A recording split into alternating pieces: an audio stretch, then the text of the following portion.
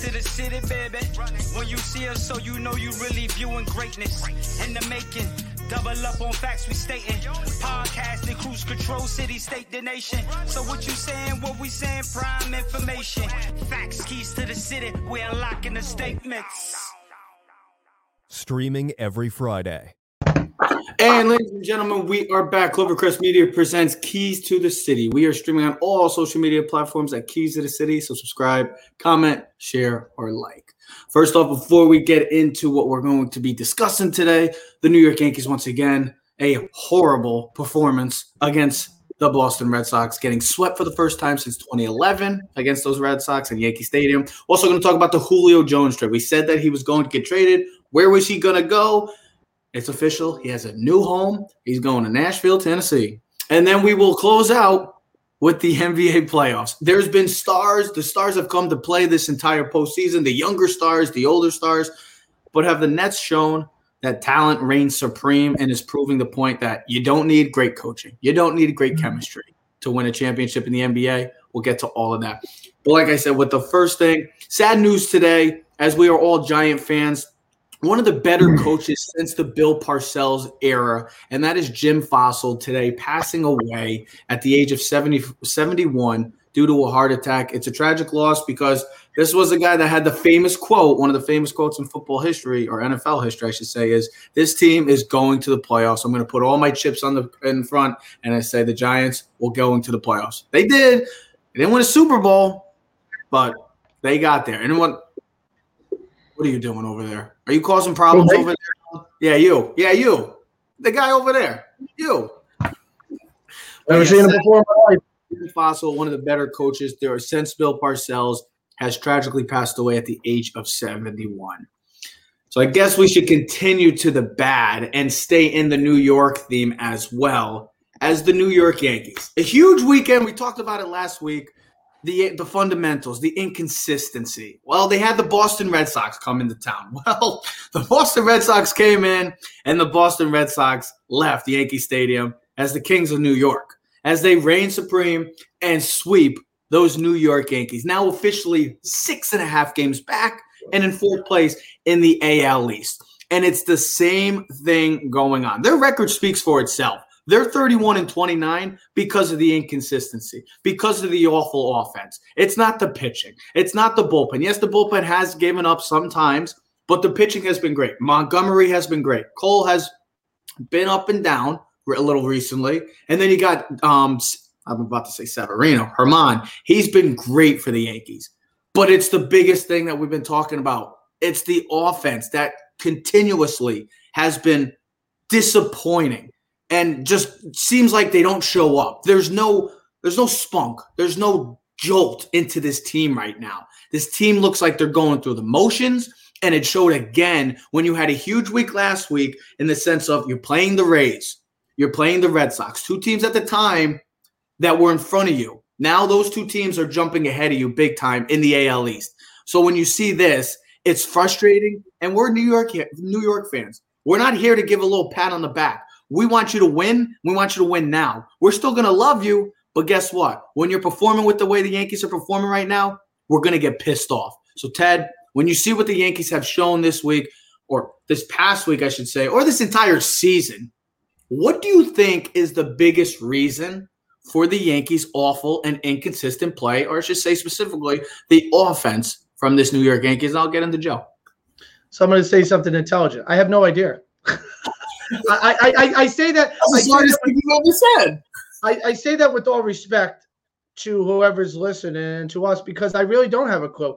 You know, a lot of my information comes from just reading the posts, seeing what the New York reporters are saying, watching the Michael Kay show. I know Colin Cowherd doesn't talk about the Yankees or baseball, but you hear fans yesterday, they're calling the Michael Kay show, and they're bashing the Yankees, and Michael Kay is like, don't tell me that you thought this Yankee team that everyone had predicted in baseball, except for the Dodgers, to go to the World Series. This was a team that had the expectation they were supposed to win the AL East. The Red Sox were supposed to finish fourth.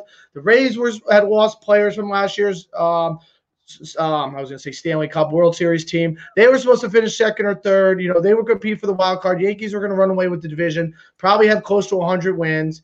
And really, who else was going to compete with them in the AL? You just felt with a full season, with everything that they had to offer, they would be the best team.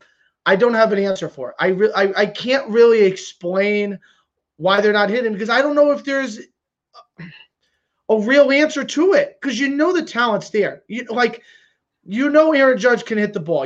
Gary Sanchez can hit the ball. I think with Gary Sanchez, a lot of things that Joe talked about last Friday in the show was when he was 15 years old, he must have been good enough then to be your catcher that you're like, I want that guy to be my catcher. What did you do to change him? It's like the Gleyber thing too. Well, and I think A-Rod, Joe, you watched the game Sunday night. So you remember A-Rod talk about Gleyber moving him from second to short? The first thing I thought about was how you mentioned last Friday on the show about all the things that they got Gary going in his mind. We're trying to work on his defense so much. He's so focused on what he's trying to do defensively that his mind is lost when it comes to an at-bat. I think they're going up there like when you're in youth baseball, please, I hope I get a hit.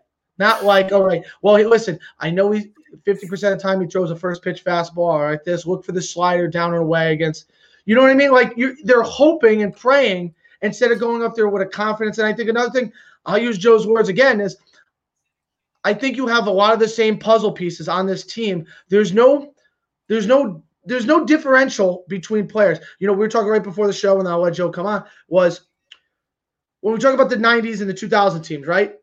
Every player had a different, so Brocious was like a contact hitter. Then you have like Tino, like a power hitter. And then you like Bernie, a slap hitter. And then like Jeter was like the guy who was always the guy who pushed the ball to right field and skip extra. Every person had a different puzzle piece, and it fit. When I look at this team, I look at like you got a puzzle, and all the pieces, when you empty them out of the box, they're all the same piece. So you can't finish the puzzle because they don't interlock. There's no balance. And for a team that has a short porch, and they've always had a short porch, it's been talked about for 1,000 years with the New York Yankees, to not have any lefties, and I know Gardy's a lefty, but not have at least 2, 3, and don't tell me, oh, we were hoping Aaron Hicks was going to be our lefty power guy. He never was, never is, and never will be. Joe, What'd you say? Like that comment, you know where that's from? Bret the Hitman Hart. Hold on, what'd you say? The Bret the Hitman Hart one. Joe. Oh yeah, of course. Joe, yeah. I wanted to get the Bret the Hitman, the best there was. Well, he's the worst there was, the worst there ever will be. And it's in the field of history. Joe, you said last week that this Yankee team needed a change, and you mentioned Aaron Boone. And why I'm saying Aaron Boone is because you said that Aaron Boone should be fired. If it's not Aaron Boone, if it's not a managerial change, what would be a move that you have to strongly consider for this team right now? Because Joe, there's obviously something massively wrong with this offense. Yeah, Marcus Thames needs to be let go. And listen, you can make it's not like he's the one doing the hitting. Well, he's in charge of them making adjustments and watching videos, and he's in charge of their play approach. Mm-hmm. And it's not going well. It's going poorly at a historic rate where, again, I'm surprised the Indians haven't let their hitting coach go. That guy sucks at his job, too. That team's not even hitting 200 collectively. So they've been no hit twice. And they've been no hit twice. And the Mariners, I think, is another one, struggling mightily out there in the Pacific Northwest. Again, sometimes you make these moves, and it's not like, well, if you get rid of Marcus Thames, everything. No, that's not going to make everything all right. Mm-hmm. But they need a new voice in there. And I think there's something to it when somebody gets fired and you're sort of the reason it happened. You feel bad. It affects you. Mm-hmm. And then some new guy comes in and you're either fighting for your job now or you feel so bad you want to try to make it right by this guy. The reason I said Aaron Boone should be fired last week is, and I've been hearing a lot about this the last few days, that he sounds like an idiot after the game. That he sounds like what Joe Judge was doing with the Giants at the beginning of last year, where he's like, yeah, like a tweak here, a block there, and we're a Super Bowl contender. And you're like, are you high? What are you watching?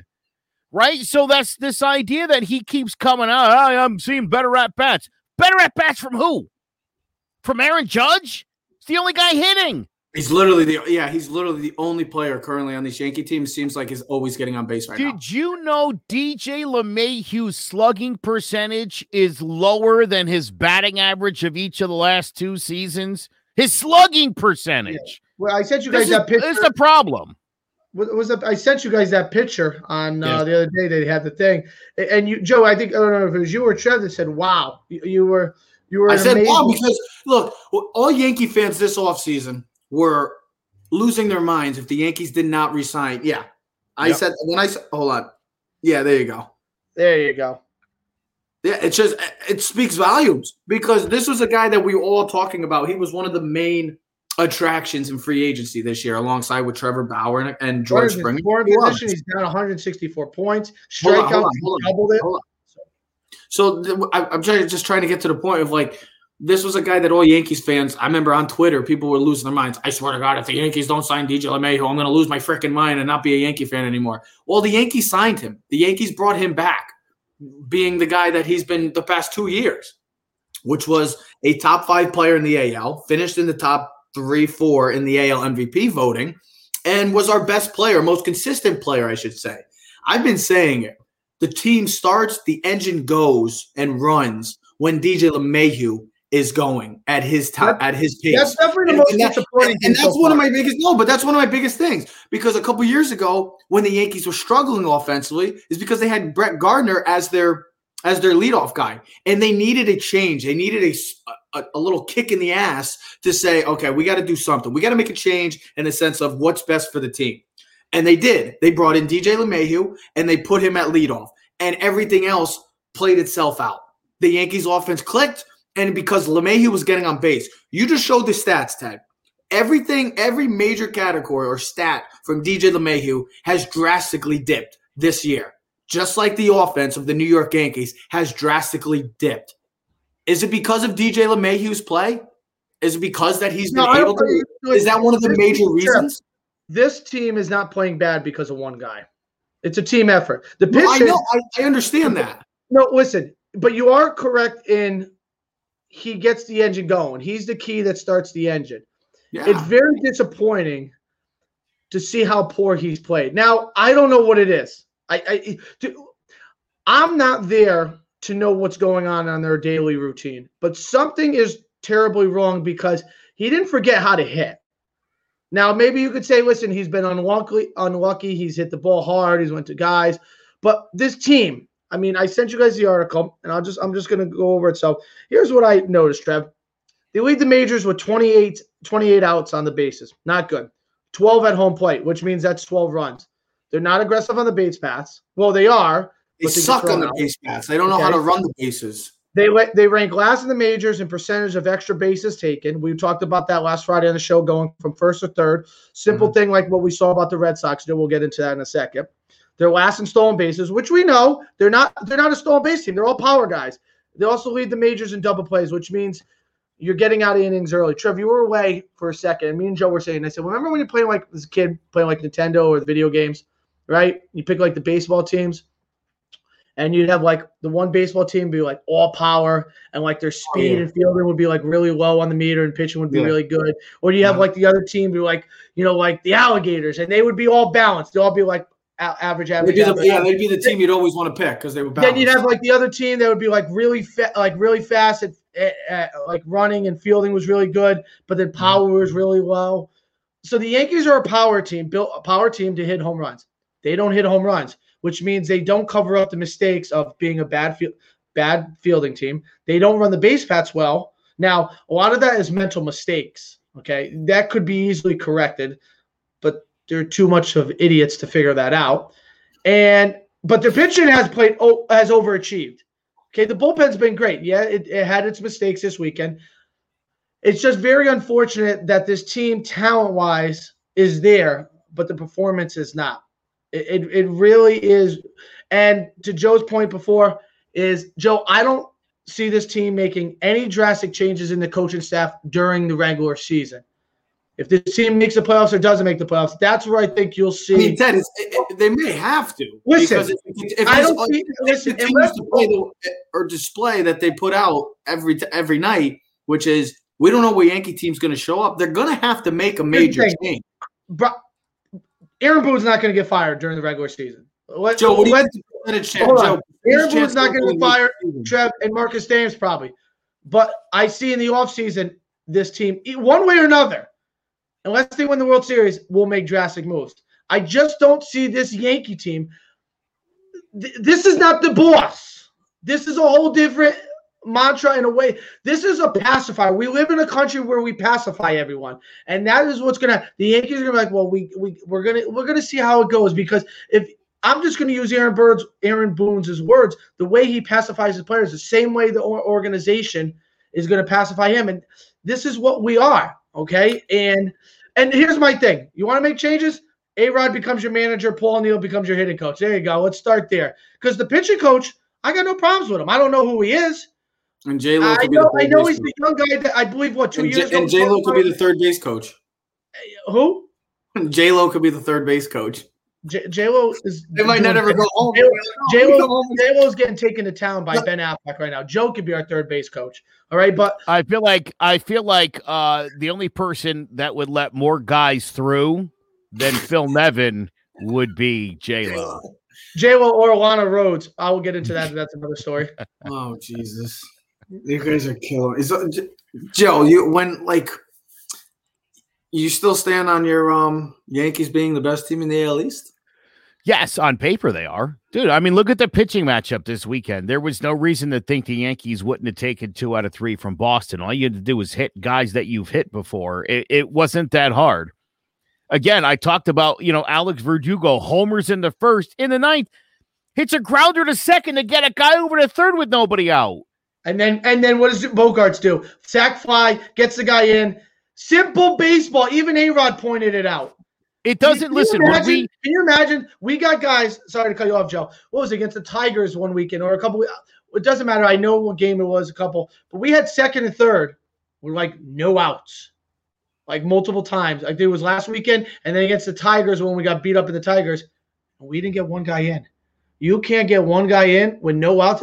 That just speaks volumes that this team can't do the basics of baseball. That's fundamentals. I mean, A-Rod said it. Fundamentals. Simple baseball. We're not. Joe, let me ask you this. And listen, what if you know North Haven baseball and you're from Connecticut? We are not Bob DeMeo. Every time the first pitch you let the strike go, because you're always down 0-1, because that's what he does. He makes them throw the first strike, and then every time someone gets on first, he bunts the guy over second.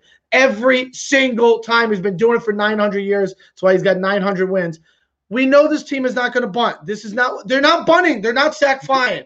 Well, let me ask you this. Being able to not be able to go first to third and move guys over and hit the ball to right field or left field and do the simple things is just poor and atrocious and idiotic, because we're not on the baseball field. We're not there in the locker room every day, and we know these are simple mistakes. And Michael Kay and A-Rod and people in the booth are literally calling them out on it. So let me ask you. Hold on. Let me ask you this. I'm glad you said that, Joe. The message is not. Do you?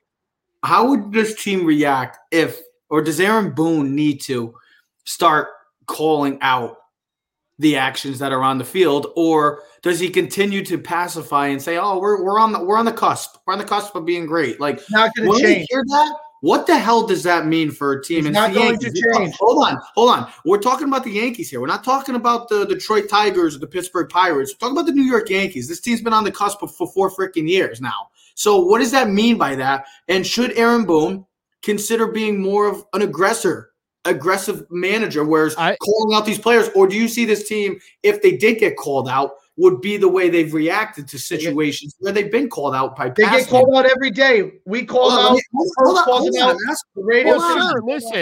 Listen, who's to say that he hasn't already had a talking to them in the locker room? I mean, it's not working.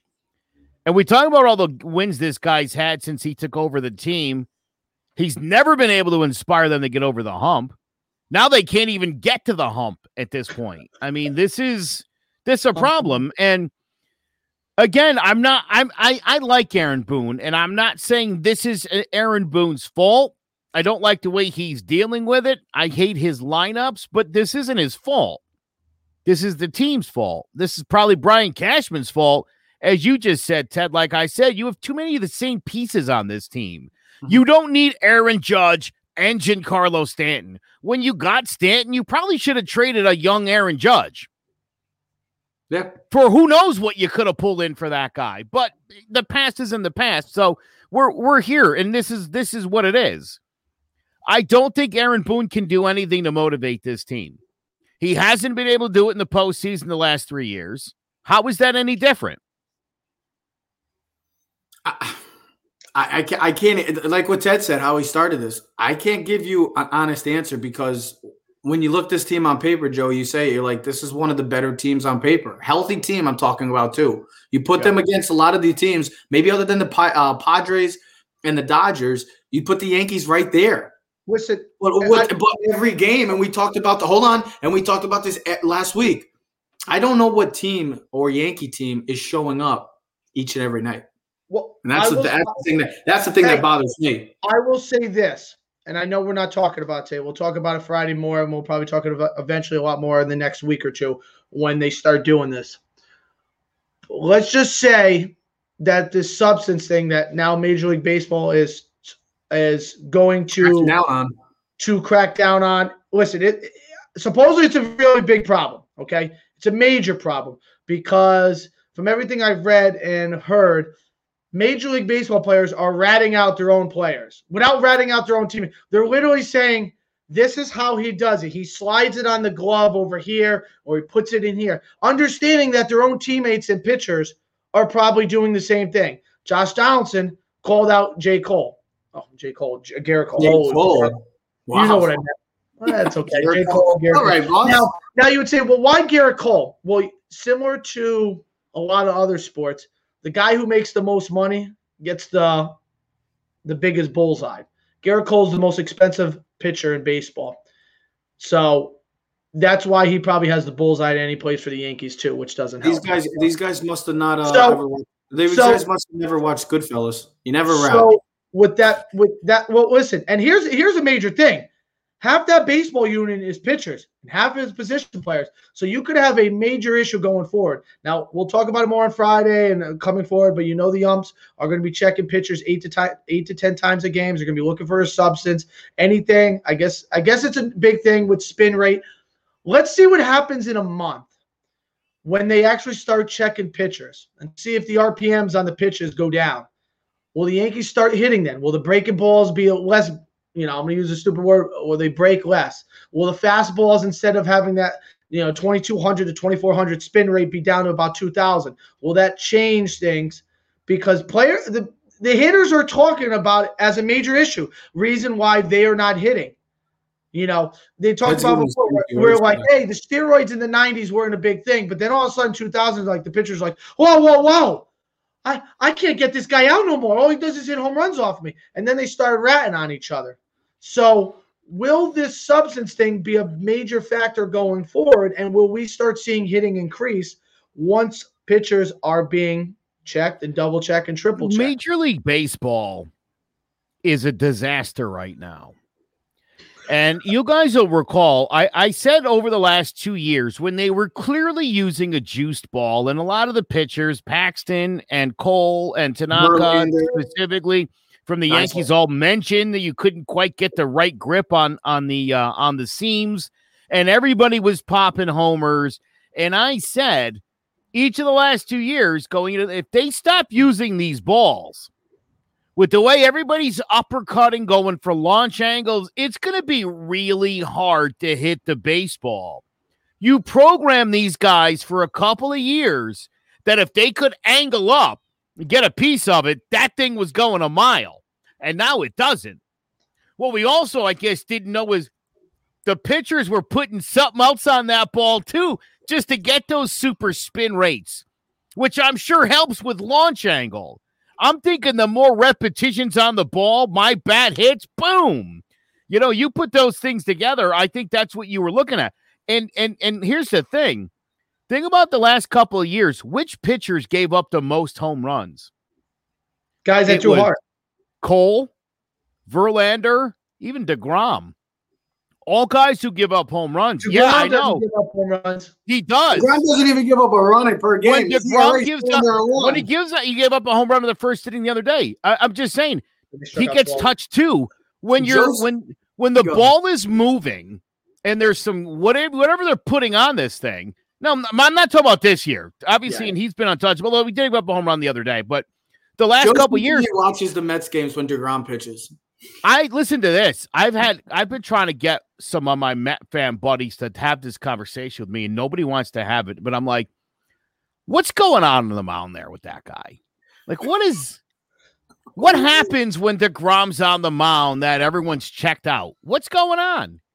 Is that like not a legit question to ask?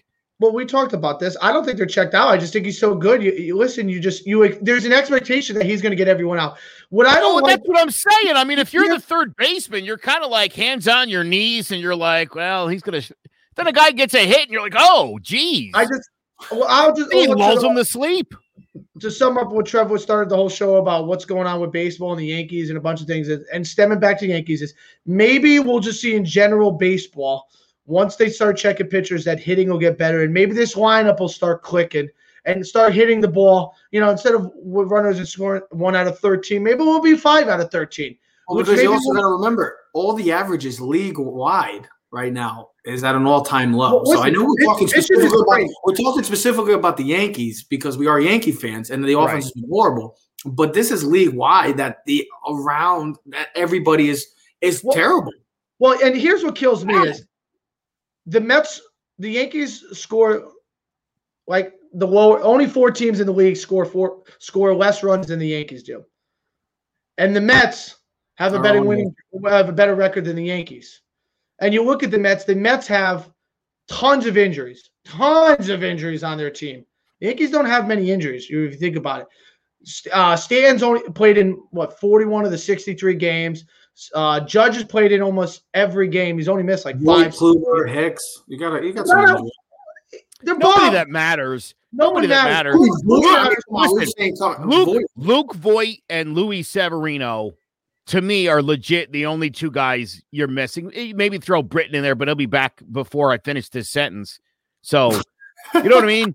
He's already almost back. But yeah, as far as guys that are out, I mean, even Kluber. Kluber, we all think is. No, I know, but still, he was drafting well for the end.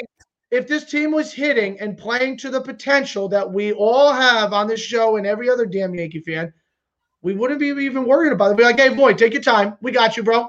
We got you. Don't worry about it. Now it's like, come on, let's hurry up. That's all. It's just a disaster right now. Last thought too. I don't want to beat the drum here, but this Gleyber Torres going to second base thing again. I mean, let me remind everybody how bad it was in 2018. This guy dropped like 3 pop-ups. I mean, he's not a good infielder. If there's a guy who should be trying to left field or center field, it's probably him, because boy, he is his approach. Dude, yeah, listen. I said this the other day. This upset some people. I said I would rather see Andujar at third than LeMahieu at third. I want LeMahieu, who's a Gold Glove winning second baseman, to be at second base. Urshela is a better shortstop than Torres is. Facts. So your third baseman, I think, for the meantime, until you go out and make that Trevor Story deal, should be Miguel Andujar. You know how the Yankees put themselves. Go ahead. Did you see the play at third base he made the other day, Saturday, Gio? Who, Gio? Gio. The ball was hit into the coach's box, and he threw it and didn't even bounce and hit. You know how the Yankees could solve this whole issue? If they just traded for Nolan Arenado back in the day. Yeah. How's he doing this year? Oh, he's killing it. He's doing well. He's Nolan Arenado. He's one of the best players in baseball. He's not killing it. He's killing it. Go look him up. As we move Here's on. the other thing, and this is an indictment of Brian Cashman. Just give me this one more thing. Brian Cashman had the opportunity to trade Clint Frazier when he had value. He had an opportunity, like I said, when he traded for Stanton. You probably could have moved Judge and gotten a haul for a guy who wasn't making a lot of money, who was obviously one of the best rookies in baseball history. Yeah. You've had Miguel Andujar, who had high value you could have traded, and you didn't. You've sat on all these guys, right? He is People like, get rid of Sanchez. What would you get for Gary Sanchez right now? Wandy Peralta-esque type pitcher? That's about what you could get, I bet, from somebody. You get the chicken tender basket from Yankee Stadium. Yeah, you're not getting much. And so I have to say, is Brian Cashman, can Brian Cashman no longer evaluate talent and know the difference between fool's gold and a guy who's going to be a sustained Major League Baseball player for many years? Because, and you said this earlier, Ted, what's happened with Gary and with Gleyber, to me, is an indictment on how poorly the Yankees organization is running right now. You had two guys at prime positions who were all-stars, who should be two of the biggest superstars in the game. They can't hit their way out of a paper bag and they can't field their position all of a sudden. What are the Yankees doing with these young guys that you can't develop this talent? We've known about Miguel Andujar's deficiencies in the field for as long as we've known that name. And they've hung on to him through injury, through drought, through whatever. Brian Cashman, he wants to, what do you want to do? You want to leave Estevan Florial in the minors till he craps out like Chance Adams did? So, Joe. You want to wait till Jason Dominguez is 24 to bring him up? Yeah, right. Come on. Joe, I'll make it real quick because I know we got to move on to the next topic.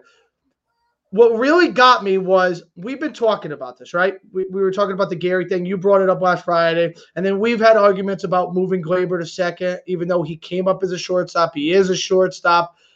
And hearing A-Rod bring up the Gleyber thing Sunday night, you know what I mean? And say that they are human beings, that it is a major difference of playing second and short. Because I'm thinking, what really is the difference? Well, you throw the ball an extra 50 feet. What really could be the difference? But him actually speaking on it, he knows because he moved from short to third. And this guy is a Hall of Famer, and he's one of the most intelligent baseball guys that speaks on the game. To hear him say that easy, only to made me reinforce our point that, okay, maybe it is a big factor that he got moved. And the other thing I thought about, and I said to the coworker, and I'll end it on this, Trev, was this is a Yankee story that they've done before. You guys don't remember Java Chamberlain? I mean, how many times did they play with that guy's head? He's a starter. He's a relief. He's a closer. He's a starter. He's back. I mean, remember him and Hughes and Ian Kennedy? They were supposed to be the three studs coming up. We were going to be set for the next 5 to 10 years. None of them panned out for the Yankees. Hughes went to Minnesota, became an All-Star. Ian Kennedy went to the Diamond Kings, All-Star. He won the Cy Young. No, he didn't. I was wrong. He came in fourth that year. He did rank. Yeah, I've been saying – Trevor, I've been saying that for years. That was a lie. He came in fourth. Somebody finally called me out on it a couple weeks ago, and I looked it up. He came in fourth that year, but he was 22-6. But all I'm saying is the Yankees messing with the players is not something that we haven't seen before. And so, I mean, it is unfortunate because, like Joe said, when you saw Gary Sanchez at 15 years old, you're like, well, that kid's going to be our all-star catcher for the next 20 years or 10 years. And he came up as a hitting catcher. We knew he was a hitting catcher. We knew he had deficiencies on the defensive side of the ball. And now he sucks at both. And it's very unfortunate because I think you ruined a guy that could have been a possible Hall of Famer. At least had the skills to be. Maybe not was going to fully potential. I wouldn't say Hall of Fame. I would have said perennial All-Star at least. Tony he could have been. He could have been. The day they got rid of Girardi, and worse, Tony Pena, was the day this guy's career started going the spin right down the drain. Huge mistake. Letting Girardi, I mean, again, you had two really good defensive catchers in that dugout. Talking to that, at the time he was, 22, 23? Young, right? Young, and he was getting better, and he could hit. And you got rid of not only Girardi, but Pena, a guy who speaks the dude's language. I mean, literally speaks his language. A guy who's Tony Pena lasted in this. I mean, as a kid, even though he was on the Pirates, and he was one of my favorite baseball players because I was a catcher, and I loved that dude was the best catcher in baseball. Defensively, there was nobody better. And sometimes he would do it to kick the leg out and stuff. I used to love that. all these things they've had Gary do the last couple of years is all stuff Tony Pena could have taught him. And I'm telling you, what a huge mistake that was. And to see again, and you bring up Joe, but you bring up some of these other guys, the Yankees don't do well with these young guys and bringing them up and developing them along. You could almost say the same thing. I hate to say this, but about Aaron Judge. That's why they always made big moves. That's why they always went to go spend big bucks in free agency, because they didn't want to rely on younger guys. They wanted to get right to the biggest names, and that's why they were always trying. Everybody was like, oh, there goes the Yankees spending $1 billion on players because they can.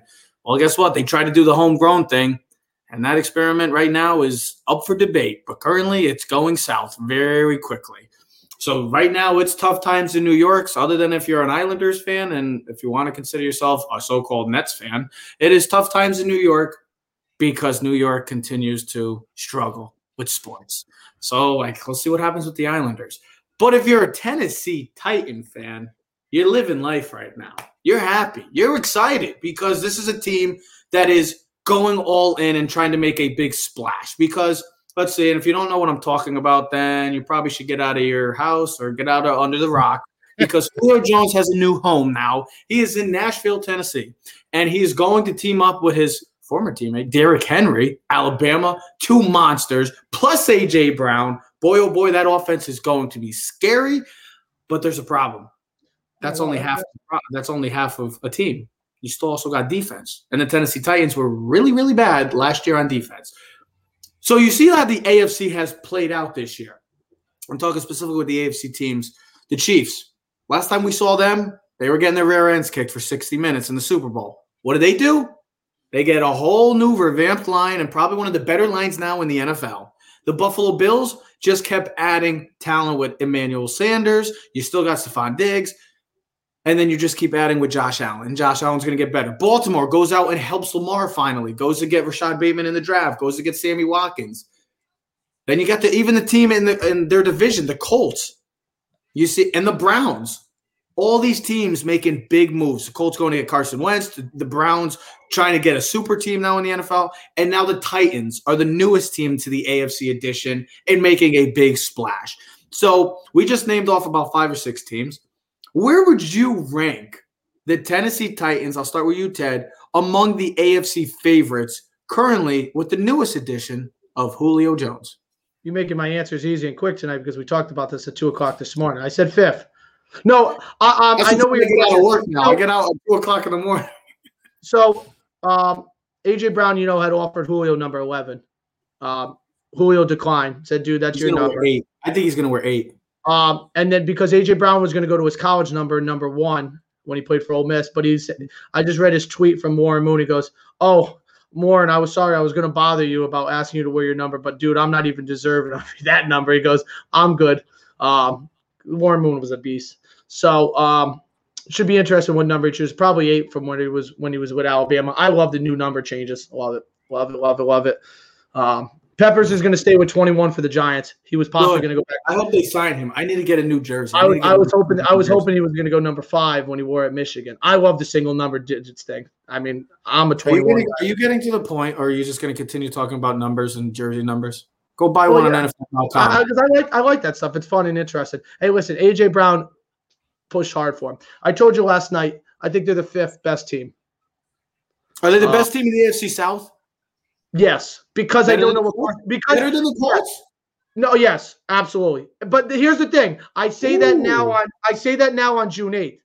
Ask me in September something, whatever day you want to, because I don't know what Carson Wentz is going to be. If Carson Wentz is the guy that we saw 3-4 years ago when he was an MVP caliber player, then we'll talk about the Colts because they have a really good defense. They have a Pro Bowl. They're the most complete team. They're the most complete team in that division. I'll take the Titans right now. Here's my thing. You're gonna have to pick your poison with this Titans team offensively. Okay. Last couple of years, you say, "Oh, we could stack the box, play 8-man, and we'll be good." Now you can't do that. you're going to play A.J. Brown and Julio Jones, two similar big-time strong receivers who do work after the catch. They're yak guys, if you know the yards after the catch. Julio's probably going to have his easiest time as a player since he's been in the league for some time now, especially because you're not going to be able to double him. You're going to have to double the A.J. Brown guy, the rookie. I mean, rookie. Oh, my God. Get it together, Ted. He's a beast. He's Julio. I'll just talk me into it. He's what Julio was 8 years ago when Julio came in. He's phenomenal. He's the next up-and-coming young star receiver. And you have Derrick Henry, the best running back in football right now. Wow. Listen. This is Joe's second favorite team, the Tennessee Titans. Here's my question with the Titans, though. They still have a lot of deficiencies on the defense. Their pass rushing is one of the worst in the leagues. All right. So offensively, they're going to be stout. They're going to be great. Puts more pressure on Ryan Tannehill. But I still like them as the fifth bet team. I like the Chiefs as number one. I think the Browns, if Baker Mayfield can get better and improve from last year's good season. No, who'd you say second? I said the Browns. Who'd you say second? The Bills. You said the Bills.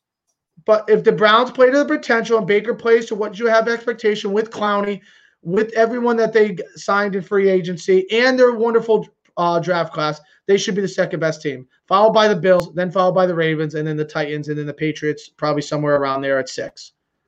Joe, how do you feel about this Titans team? I know you like Derrick Henry. You're a huge Derrick Henry guy. You picked him a lot in those fantasy locks last year. You also picked him against me as he won that bet, still against the Baltimore Ravens. So how do you feel about this Tennessee Titans team? Do you feel like they can compete with the Chiefs now with a move like Julio? Do you know last year the Tennessee Titans finished 28th in time of possession? They were actually worse than the Giants by 30 seconds per game. They came in 28th at 28-12 per game. I did not know that. Now, when we talk about defense, and Tennessee's got some issues on defense, if you can get this offense on the field for 35 to 40 minutes a game, that will go a long way towards not letting your defense get exposed. You can make the same argument about that Giants defense. So is Tennessee's defense not good, or are they just on the field for too long? Could be a combination of both, mind you. I haven't watched enough Titans games to really break down their defense. They are the Giants of last year where they don't have a pass rushing guy. They don't have a number one pass rusher. They don't have a stud at linebacker, and they don't have anybody really in the. They don't have my boy Javon Curse. They don't have any. They don't have any studs on defense. Now, of course, Joe, like you said, they can score points though. They can put up points. And here's my thing: is it worth it for them? Yeah, because if you can get a healthy Julio Jones, you're getting one of the best receivers in football. Now, yes, he only played in 9 games last season. But you know when he's healthy, he's one of the 5 best receivers on the football field. And you still have to respect him for who he is. You can't just say, now we're going to put a slot receiver, a line. No, because this is a guy that had 300 yards in one game. It's a guy that's had multiple 200-yard receiving games. So this will definitely help the Titans and help Derrick Henry not have to face 8-man boxes anymore. And who knows? Like you said, Joe, if you can get an extra first down, here and there, 3 extra first downs in a game is an extra 3, let's see, 40-second clock times 3, 2 minutes, talking extra 6 minutes. Now you're going from 28 to 36, 34 minutes of time possession. That's 6 minutes your defense is not on the field, which means they're more rested, which means you control the clock, which means the defense is tired, which means you have you're controlling the game.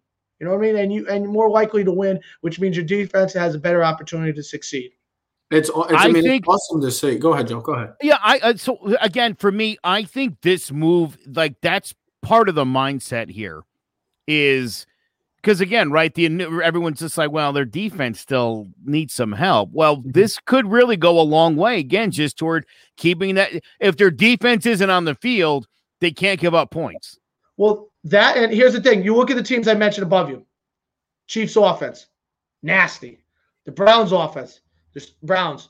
I mean, there's studs everywhere. 2 running backs, 2 receivers, 2 tight ends. There's studs everywhere, and they have a great offensive line. The Bills, they got players. They got Emmanuel Sanders. They traded for Diggs last year. Cole Beasley. They got people. They got people. I'm surprised they didn't get any big time running back this year, but they got potential. I think Le'Veon Bell is still a free agent, so who knows? Maybe they can go pick him up. Listen, he's got potential, especially if he's fully invested. You know what I mean? Then you look at the Ravens, right? What do? They drafted receivers. They got players. So if you're going to compete with a lot of these AFC teams, you got to put up points. You just can't be winning. You can't be winning 21-20 games. You're going to have to win 31-28, 35-27 games. Yep. And Julio Jones is going to help you score and help you succeed offensively because you're going to put pressure on these other teams' defenses. It's awesome to see because you see the NFC right now. The Bucs are, I would say, the premier team in the NFC, followed by maybe the Rams, and we don't know what's going on with Green Bay. Seattle, you put up there. Then you look at the AFC. I mean, it's wide open, the AFC. I mean, the Chiefs, we're going to put the Chiefs up there at the top because they have been the top of the cream of the crop. They've been to the AFC Championship game and the Super Bowl past couple of years. They've been there. Then you got the Bills, the newcomers, the Ravens, the newcomers, the Titans, the Browns. These are all – I mean, it's wide open. The Steelers. Listen, we knocked the Steelers, but the Steelers got talent. They were 10-0.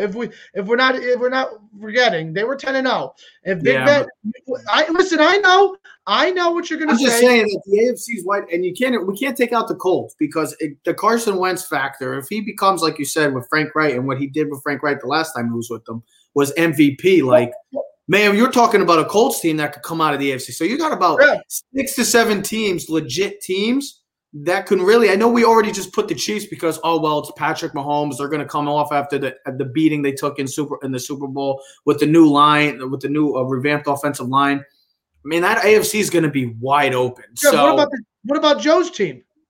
The Justin Herbert Chargers. Oh, the Chargers are another team.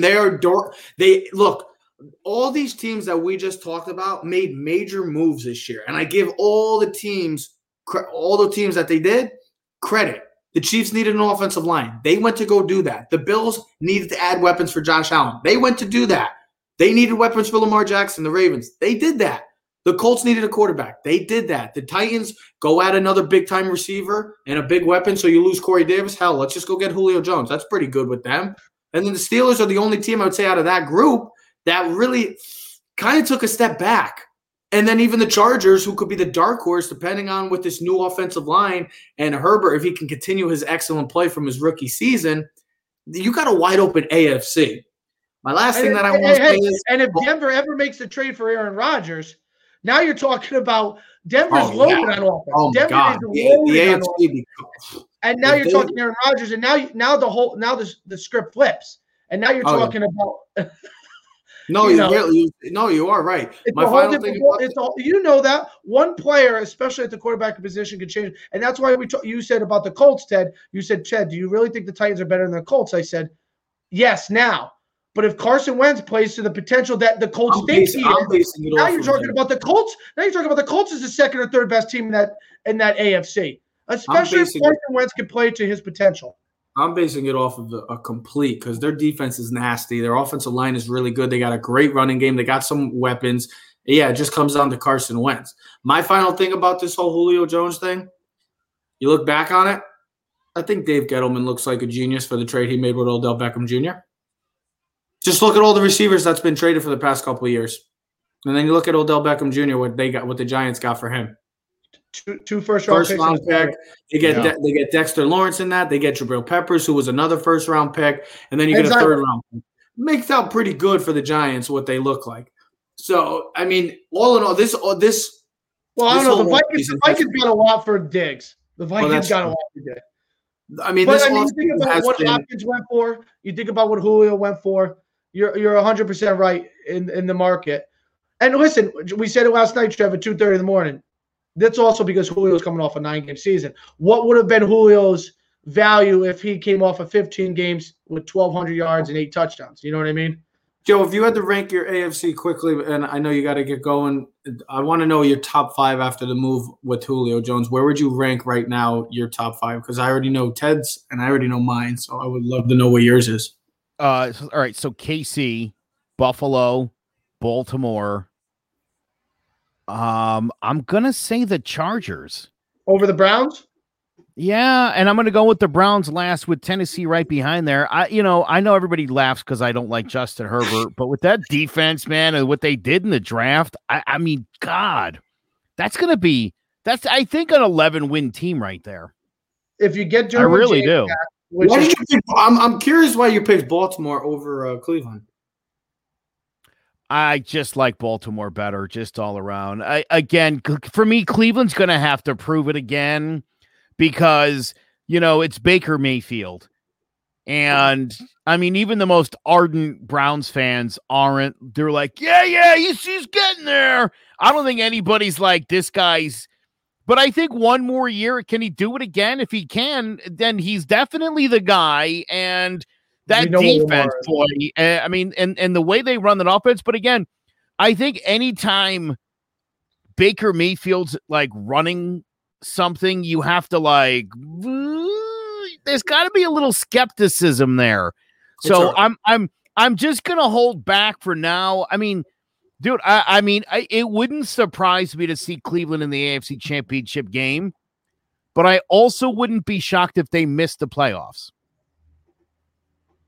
Okay. That's the Baker Mayfield thing that I still am having a hard time wrapping my head around. That's the Cleveland Brown thing right there. There you go. More of a bold take. You saying the Chargers might win 11-win team, or the Browns not making the playoffs? Here's the thing. That's not a bold statement when they added an extra game this year. 11-6 is, remember, it's not 11-5 no more. It's 11-6 because there's an extra 11 wins for a team that just was a top 12. Well, here's the thing. I think Oakland took a step back. If Denver doesn't make a move, the Chargers should be the second best team. They can compete with the Chiefs, at least because of Herbert's potential. They fixed the offensive line. They got a running game. They still have weapons on the offensive side. Derwin James gets healthy. Trev, you know what Derwin James is for that defense. You still have Joey Bosa, who's if not one of the 3 best pass rushers in the game. So from the Ohio State and Brian Staley, the new coach who came from the Rams. I know he's really young, but he had that Rams defense as the number 1 defense last year. Yeah, he's a defensive minded guy. So, listen, if he can change that defense and correct some mistakes, like Joe said, 9 wins, 11 wins, a field goal here, a missed opportunity here. And sure, they were 2-7 before they finished 7-9. In one possession games, they were terrible last year. There you go. And again, right, you get Bosa, you get Devin James is back. And plus you added Corey Linsley, and then there you go. I mean, again, on the offensive line. I liked a lot of the stuff the Chargers have done this offseason, and while I still don't love the ball out of Herbert's hand, I'm not going to argue with the results. You're nuts. Not going to argue with the results. He's getting it done. And if he keeps getting it done, then I guess that's just how he throws. Could you imagine a Chargers-Rams Super Bowl in LA Stadium? I would love that. That would be awesome. Ooh. Herbert versus Stafford. Brian Staley, the ex-defensive coordinator, versus Sean McVay. Joe, you cracked me up. You're telling me about the Browns. They're on the cusp. What are they all? Aaron Boone over there? Yeah, we're on the cusp. We can feel it. We're getting better snaps every week. We're this close. Joseph, it's always a pleasure, my man. I'll see you Friday. I look forward to it. Gentlemen, have a great day. You too, Thank you. Oh, no, we got to get him back. I lost Ted for a sec. Oh, he's back. Well, that was the Joseph Aguirre. You could check him out at Clovercrest Media as the president, and at Podcaster Joe on Twitter. The man. He's finally getting into the Chargers now. See, we're starting to persuade him. We're starting to finally get Joe into the groove of things. Finally. Well, speaking of the groove of things, the NBA playoffs has been a huge success. It's been great. It's been awesome. The games have been entertaining. The stars have come to shine. And just like we talked about last week, the younger stars, man, the Suns with Devin Booker. You got Utah playing tonight against the Clippers. Hey, hold on. Mike Conley's out for the game tonight. Okay, whatever. So, anyways, that's huge loss. Huge. That's a huge loss. Huge. I think the difference with the Jazz this year is Mike Conley's got another season under his belt, and you could tell that the Jazz and him are smooth. I think that's you could tell last year that Mike Conley was still trying to find his way with his team. That's a huge loss for the Jazz tonight. That's unfortunate. Having Donovan Mitchell back, you could see how different that team is, though. He's out with a I mean, this is going to be an interesting. We got to think about this also this postseason. We're going to have in finals for the first time in over 11 years that either LeBron James or Steph Curry has not been in the finals. I forgot to mention that last week, but I'm glad I said it this week. Where you could have a new champion for the first time ever in their franchise history. It's been awesome because of the factor of who's still left in it. I was really hoping to see Dallas just because it would have been different. We haven't seen Dallas in this situation since the Dirk, Steve Nash days. And you look at the teams left, the Nuggets, the Jazz, the Clippers, and then you got the Suns, all four teams that are not known for winning in the NBA. And then the Eastern Conference, you got the Sixers, you got the Hawks, you got the Nets, and then you got the Bucks. I mean, this has been a fascinating playoffs all around. Trev. Well, we've been saying it all year. Hold on. But we've been saying it all year. The Brooklyn Nets, there's a reason why they were the odds-on favorite since the James Harden trade. The moment they traded for James Harden, I know James Harden didn't play. You're saying, wait, he didn't play last night, so what the hell are you talking about? My point is that this team has been the front runner. Hell, I guess we can even say since the offseason when they got KD and they got Kyrie. But then when they got James Harden, it almost became inevitable that you would feel the Brooklyn Nets would be in the NBA Finals. Well, they're proving that right now. They didn't have James Harden last night. You know how much they won by? 39 points. Is it proving? My point is, I want to ask you, Ted, are the Nets proving, and this is past couple years, you could say, that the talent will always reign supreme in the NBA? When I mean by talent over everything, that means coaching, team that's had chemistry. And the Nets just proving that, hell, you don't need – I mean, the Nets have only had Harden, Kyrie, and KD play for less than about 13 games. Man, it's crazy. But look at what they can do. The talent is just proving it right in front of our faces. So, Trev, you said something before we started this topic about no LeBron, no Curry. How about this one? For the first time in 15 years, the NBA playoffs will be played without Kobe Bryant, LeBron James, or Steph Curry. 15 years. It's like the NFL where the AFC didn't have like Brady, Ben, or like it's just crazy. Also, since 2005, there'll be no LeBron, no Steph, no Los Angeles Lakers, no Boston Celtics, no Chicago Bulls, no New York Knicks, no Miami Heat, no Warriors. Yep. That's crazy. That's been the NBA though. What I've noticed with this playoffs is the two guys that got traded for have been the biggest talking points of the NBA playoffs. Trae Young and Luka Doncic. The two guys that got traded for have been the two biggest stars in the NBA playoffs so far, at least from where I have watched and seen. Now, you'd be like, what about Kevin Durant? I'm just saying, we talked about Trae Young a lot more than Kevin Durant in the first round. I will go down as the most equal trade in NBA history. He's literally scored 30 points in every game, Trae Young. He's literally dominated. He's been incredible. And Luka Doncic did dominate that whole entire. Get him a number 2, for God's sakes, Dallas. Go all in. Well, they have a problem though. Porzingis is still owed 3 years, $105 million. He's a bum. I don't think here's my problem with that. I know we're off topic for a second, but that's all right. They don't use him properly enough. They don't use him. He's a guy. He's literally fucking up threes all the time. Doncic is a ball hog. I watched the games. He goes down and doesn't. I almost call myself. He doesn't pass the ball, bro. He don't pass the ball. Trev, I know he's the best player. Pass the ball, bro. He's got a bunch of scrubs on the team. I think it was game 2. He more guys throughout his team were involved. I think they're a better team when more people are involved. You can't be shooting the ball 40 times a game, bro. That's not how you win.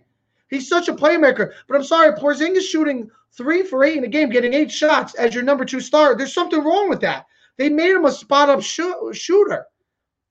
I know he's a liability. Here's the other thing. He is a problem defensively. He's a liability and gets hurt too much. So that's a major factor. Now, going to your original question. I wanted to ask you this. Hold on, because you just said it. All the teams that have been in the NBA championship for the past couple of years, since past 15 years. Yeah. Celtics, the Lakers, the Heat, Warriors. What they all have in common? Stars. They're all stars. Yeah. My point is I tell people all the time. Your two teams that should be in the championship should be the Clippers and the Brooklyn Nets. Yes. Because based off of talent, the Western Conference is wide open. Yes. The East will be different because I say the West is wide open because the Jazz are a good team. The Suns could easily get to the finals. I watched and the Clippers should get to the finals because they have the most talent. The Nuggets will probably, unfortunately, fall short. If they have Jamal Murray, we're talking about a whole different team. And the Eastern Conference, I say it's the Nets because I don't trust the Philly. Atlanta is a great, great story, and they're playing damn good basketball right now. They're on a roll, and I did say don't be surprised if they are in the Eastern Conference Finals. The Bucks have a problem with Giannis because he can't shoot for his life. This is the net. I mean, Giannis is a great player, don't get me wrong. But this is another year of him struggling at the free throw line, struggling to hit the perimeter shooting, and even just the mid-range game. He's just one-dimensional right now in the sense of he drives to the basket and he gets his points. Then the Nets they're just clear-cut above everyone else, and that's without James Harden. That was the best game the Nets have probably played all season last night. I watched the game. It was 40-19. I was like, holy crap. And here's the thing. It's not just Kevin Durant and Kyrie. Even though Kevin Durant and Kyrie gets theirs. They're going to get theirs. Listen, that's the team in themselves, the role players, all are clicking. And here's what's more impressive to me is their reliability of what we spoke about all season with them was defense, defense, defense. They're playing great defense. They're playing great team defense. They just gave up 86 points. See, here's the thing. Doesn't happen. They know so they know Giannis can't shoot. It bothers the crap out of me that he can't still shoot and can't hit a free throw because his form is not bad. But I mean, he just has not improved. And he can't shoot, so they backtrack. And then once he comes in the lane, they condense him. They build like an igloo around him, a bubble. Excuse me, that's probably a better word, a bubble around him. And they force him to take tough layups or shots. He's missed a lot. Here's the other thing. Do you realize they only shot 7 free throws last night? 7 free throws. What that proves to me is you're not aggressive on the offensive side of the ball. You're settling for jump shots. Now, I know they were the leading scoring team in the NBA this season, over about 122 points a game, I think it was around. And they shot the 3-ball really well, even though the Nets finished second in the league shooting the 3.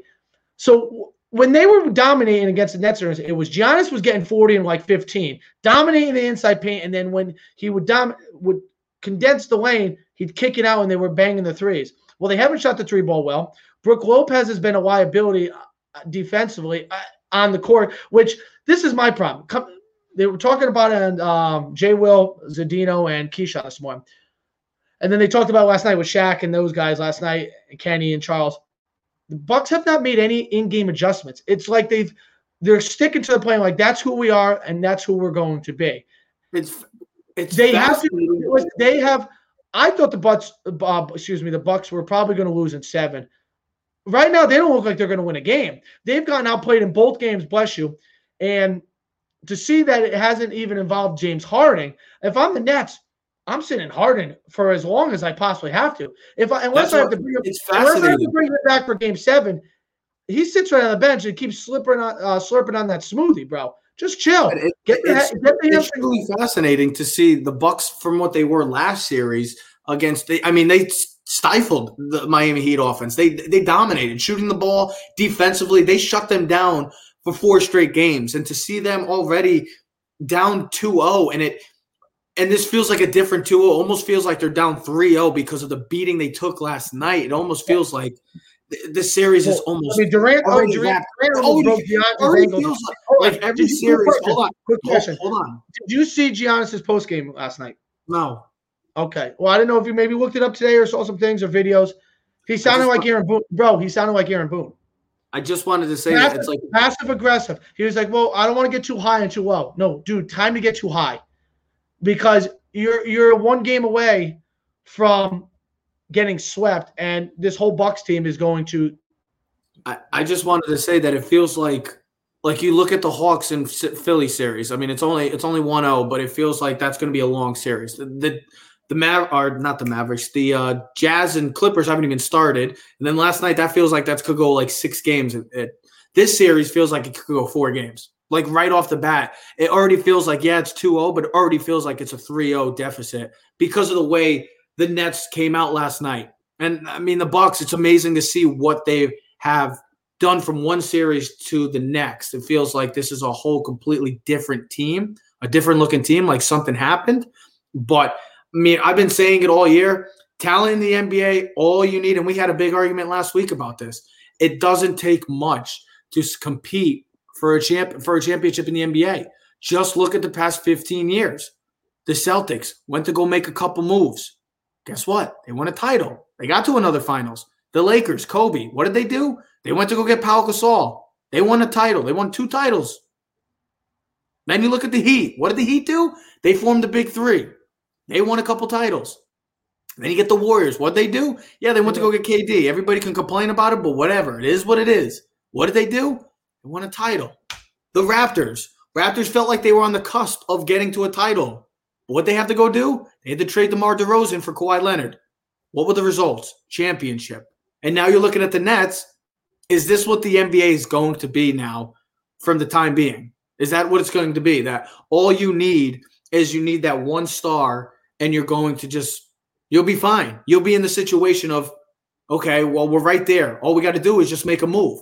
It's almost like Portland. It's like the Mavericks. If you can make a move for one of these stars, you're right in the contention of a title. You're right there. And it's proving the past 15 years. And it's going to continue. Well, here's the thing. Of the 2 MVPs, Durant is completely outplaying Giannis. All right? He's nasty. KD is doing KD. So Giannis has not played up the potential. So I'm just reading a couple tidbits to it. So PJ Tucker, which we thought was going to be a big move for them. The Bucks were 6 for 30 on 3-pointers in game 1. Well, they were 8 for 27 in game 2. PJ Tucker has only had 2 points in 22 minutes in last night's game. Here's another thing. Middleton missed his first 8 shots last night, making him 6 for 31 in the series. Which, listen, he's supposed to be their number 2 star. How's Drew Holiday been playing? And here's the other thing. Blake Griffin found the fountain of youth, bro. Blake Griffin has been a stud. Just go he's been more than advertised. You need a change of scenery, bro. Sometimes you just need a change of scenery. Well, here's the thing. He's dunking. He slammed it on Giannis last night. Dude, he played in Detroit. I mean, who wants to play in Detroit? That doesn't stop you from dunking the ball. I know. I'm just saying. He's banging threes. He's playing good defense. He's been – I mean, he's not what he was with the Clippers, but he has given them a definitely B12 shot, a good shot in the rear end. And really, I mean, you could see it last night. He said they almost feed off of him. Give me your hold on before we close out. Give me your top 3 teams right now, title favorites. Are the Nets number 1? Have to. All right, who's 2 and 3 for you? I want to just do top 3. Well, 2 and 3 would be in the West. Clippers 2. The problem is I have so many question marks, but I still talent-wise put them 2. Number 3, I'll put the Suns. I just think Chris Paul's leadership and what he does for those Suns. Devin Booker, Ayton was phenomenal last night. He outplayed Jokic, and if that's going to be, or at least be a 50-50 split, the Denver Nuggets have no chance. Especially no Jamal Murray. Listen, here's the thing. I like the Jazz. I told you, I think the Jazz have the potential to win it all. They have the most complete team. We'll see what happens with Mike Conley. I think this is a bad matchup for them with the Clippers, but we'll see what happens. But I'm going to swap it with you. I'm going to go the Suns 2. I'm going to go Clippers 3. But I would not. I mean, and then I would put the Jazz probably at 4 too. I mean, it's crazy to say the Jazz 4 when they had the best record. And Philly is 1 Embiid injury away from being donezo. Atlanta's really, don't get me wrong. Ability not to shoot like Giannis is a problem. Listen, I told you before, when we were doing the show last week, and you're like, I don't want no predictions. I thought the Milwaukee Nets series would have been the best series so far. And I figured whoever won that series was going to come out of the East. The West, I don't know who's coming out of the West. I think the Suns eventually. Right? I think the Suns will eventually beat the Nuggets, especially because there's no Jamal Murray. If there's a Jamal Murray in this series, I don't know who wins that series. It should be the Clippers based off of talent. You would assume so based on everything that they have. That they have Paul George, they have Kawhi, Reggie Jackson, they have Rajon Rondo, they have Tyronn Lue, they have Zubac, they have They have a bunch of great role players. They have talent. They have everything. But you can't shy away from the team that won the most games in the NBA. I mean, Donovan Mitchell is a star. Mike Conley, he's not a star. He's an all-star player. Rudy Gobert is an all-star player. They have Joe Ingles. They have Bogdanovic. They have players on the team that can come off the bench and give them everything that they need. They have the sixth man of the year. They have Jordan Clarkson. They play great defense. They have a shot blocker. They shoot the three ball well. They have a great coach. So to knock them is kind of a, but they've been getting unfair. But I think how you started this topic and how we'll end it is superstars win in the NBA. Talent wins in the NBA. Not all the time, but majority of the time. And right now the Nets are proving that they're the best team in basketball. And last night I thought the Suns were the best team in the West based on how they played last night because of Devin Booker, Chris Paul, and DeAndre Ayton.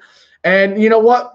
When you're going to get 23 points from Mikal Bridges, and that's just that's great help from your role players, and that's what you need to be a championship team. The only reason why we bash the Jazz is because of the way the NBA trend has been in the past 15 years and how it's going to continue to be that trend. And all you need is one or two, I would say 2 superstars, and you're right there. You can have all the great coaching. You could have the great chemistry all you want. But in the league of the NBA, talent wins all the time. It may be different in baseball. It may be different in hockey. It may be different in football. But in the NBA, it's showing. And from the past to now the present and will be in the future, that talent will always reign supreme in the NBA. It's been a great NBA playoffs, though. I've been loving it. Great big games tonight. I cannot wait. Can the Atlanta Hawks go 2-0 on the number 1 seed, the Philadelphia 76ers tonight? Time will tell. Great games from Trae Young and Embiid, so it's been first game was awesome. Then you got the Clippers and Jazz open up game 1, so it should be a fun night. We'll see how it happens. We'll be back on Friday, talk about the Yankees again, of course. 4-game set against the Twins started tonight at 8 o'clock. We'll talk about that, and we'll get more into that illegal substance. We brought it up briefly today, but we'll get more into it on Friday, and we'll see what happens with this Aaron Rodgers situation, because right now he ain't coming to practice, so that ain't good. He ain't pulling no AI. It's practice. Really, it's only practice, guys. But we'll see what happens. A lot's brewing. The NBA playoffs. We'll continue more talk on that on Friday. Everybody stay safe. We are Keys to the City. We're streaming on all social media platforms at Keys to the City. So subscribe, comment, share, and like. Clovercrest Media presents Keys to the City. We are out. Yeah. Keys to the city, baby.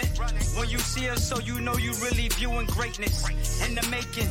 Double up on facts we stating. Podcasting, cruise control, city, state, the nation. So what you saying, what we saying, prime information. Facts, keys to the city, we unlocking the statements. Streaming every Friday.